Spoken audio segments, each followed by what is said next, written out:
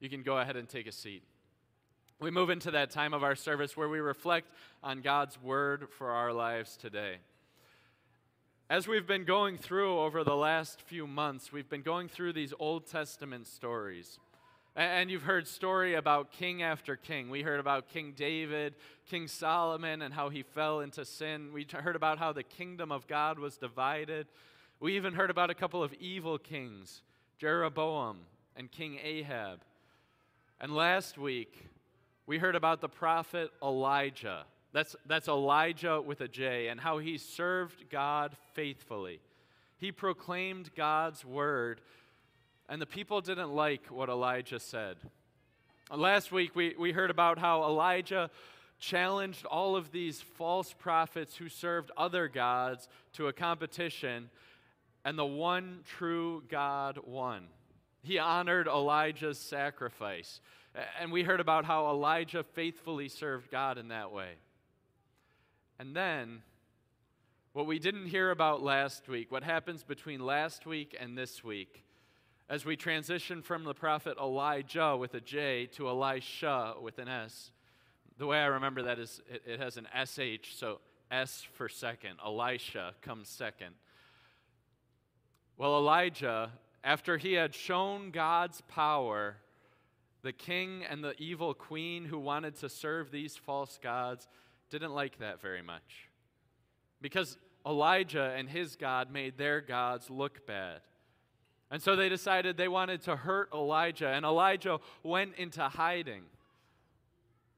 And when Elijah was in hiding, he cried out to God and said, "God, why are you leaving me here all by myself? Why am I the only one? And when I die, this faith in you is going to die." And God reminded him there, in that weakest moment for Elijah, that I have other people who also trust in my name, that I will not abandon my people, but I pass my Holy Spirit on. And so Elijah would pass the Holy Spirit on. He would go down from the mountain. He would go find this guy named Elisha who was just a farmer, but he trusted in God. And when Elijah throws his cloak on Elisha with an S, Elisha drops everything. Everything, all of his farming equipment, even the ox he was using to plow the field, drops everything and follows Elijah on God's mission. And so Elisha and Elijah would be inseparable until ultimately the end of Elijah with a J, his ministry.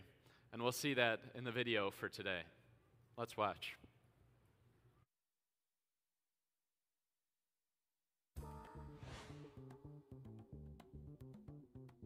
Elijah was a powerful prophet to Israel, but God had a plan for another man to be a prophet after Elijah. That man's name was Elisha. Elisha followed Elijah and served him for several years. When the time came for the Lord to take Elijah up to heaven, Elisha did not want to leave Elijah. Elijah said, "Elisha, stay here. The Lord is sending me to Bethel." But Elisha said, "As long as you are alive, I will not leave you." So they went together to Bethel. At Bethel, Elijah said, "Elisha, stay here. The Lord is sending me to Jericho." But Elisha said, "As long as you are alive, I will not leave you." So they went together to Jericho. At Jericho, Elijah said, "Elisha, stay here. The Lord is sending me to the Jordan River." But Elisha said, "As long as you are alive, I will not leave you." So they went together to the Jordan River. A crowd of prophets watched Elijah and Elisha as they stood by the river. Elijah rolled up his cloak and hit the water with it. The river parted, and they crossed to the other side. Elijah asked, "Is there anything I can do for you before I go?" Elisha said, "I want a double portion of the Spirit that you have." Elijah said, "If you see me go, you will have it." Suddenly, a chariot of fire with horses of fire appeared and drove between them. Elijah went up to heaven in a whirlwind. Elisha watched as Elijah went away. Then he picked up Elijah's cloak and went back to the river. He hit the water, and it parted for him to cross to the other side, just as it had for Elijah. The crowd of prophets was there watching, and they saw that the spirit that was with Elijah was now with Elisha. The prophets searched for Elijah, but they could not find him, since God had taken him up to heaven. God gave Elisha the same spirit that was in Elijah, so Elisha could carry out his mission as a prophet. Years later, Jesus told his followers to wait for the Holy Spirit. God gives believers the Holy Spirit so that they can share the gospel with the world. You see, God would not leave his people without his Spirit. God poured his Spirit out on Elijah so that he would share the word of God. And that word of God would be the word of his faith. It would convict Israel of their sin and testify to them of the truth of God. And you heard about what happened. Even though Elijah was going to be taken up into heaven, even though his time of doing ministry was coming to an end, God would not leave his people without his Spirit. And as Elisha, his servant, looked at Elijah, who was honestly kind of a weird dude. He walked around in camel hair. He had this weird leather belt around his waist.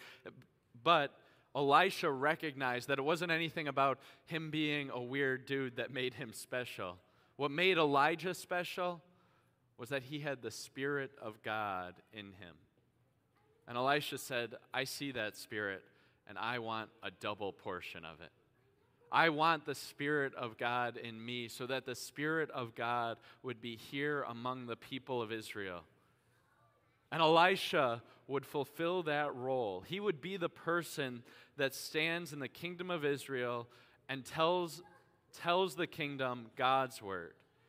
He would be that person who convicts Israel of their sin. He would be that person who shares the faith in God, even after Elijah would be taken up into heaven. Now, Elijah was not the only person to be taken up into heaven. He was not the only person who shared God's word and who convicted the world, even though the world didn't really want to hear about God's word and wanted to do their own thing. Because Jesus would come with that same kind of ministry. Jesus would come to this earth full of God's Spirit, and he would try to share God's word with this people. And he would call followers who also dropped everything to follow him. And yet, the world would not only fight against God's word, they tried to kill God's word. And the world would kill Jesus because he represented God, because he spoke God's word to them. And the world would ultimately kill God himself in the person of Jesus. And yet God would turn that cross for our forgiveness. For the world's forgiveness, God would raise Jesus up, and he would take Jesus up into heaven. And before any of that even happens, Jesus looks ahead not only to the crucifixion, but he also looks ahead to the day where he ascends into heaven. And his disciples would be left here on earth in a world that was so contrary to God's word that they would kill God himself. And he knew he would have to leave them alone. But Jesus says before he even goes to the cross, he says, "It is better for you that I go away. Because if I go away, I will send the Helper, the Holy Spirit." Because the disciples couldn't do it without the Holy Spirit. You see, Jesus does not leave his people without his Spirit.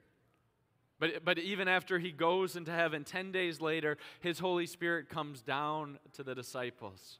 It strengthens their faith. It convicts them of their sin, and it gives them the courage to share their faith.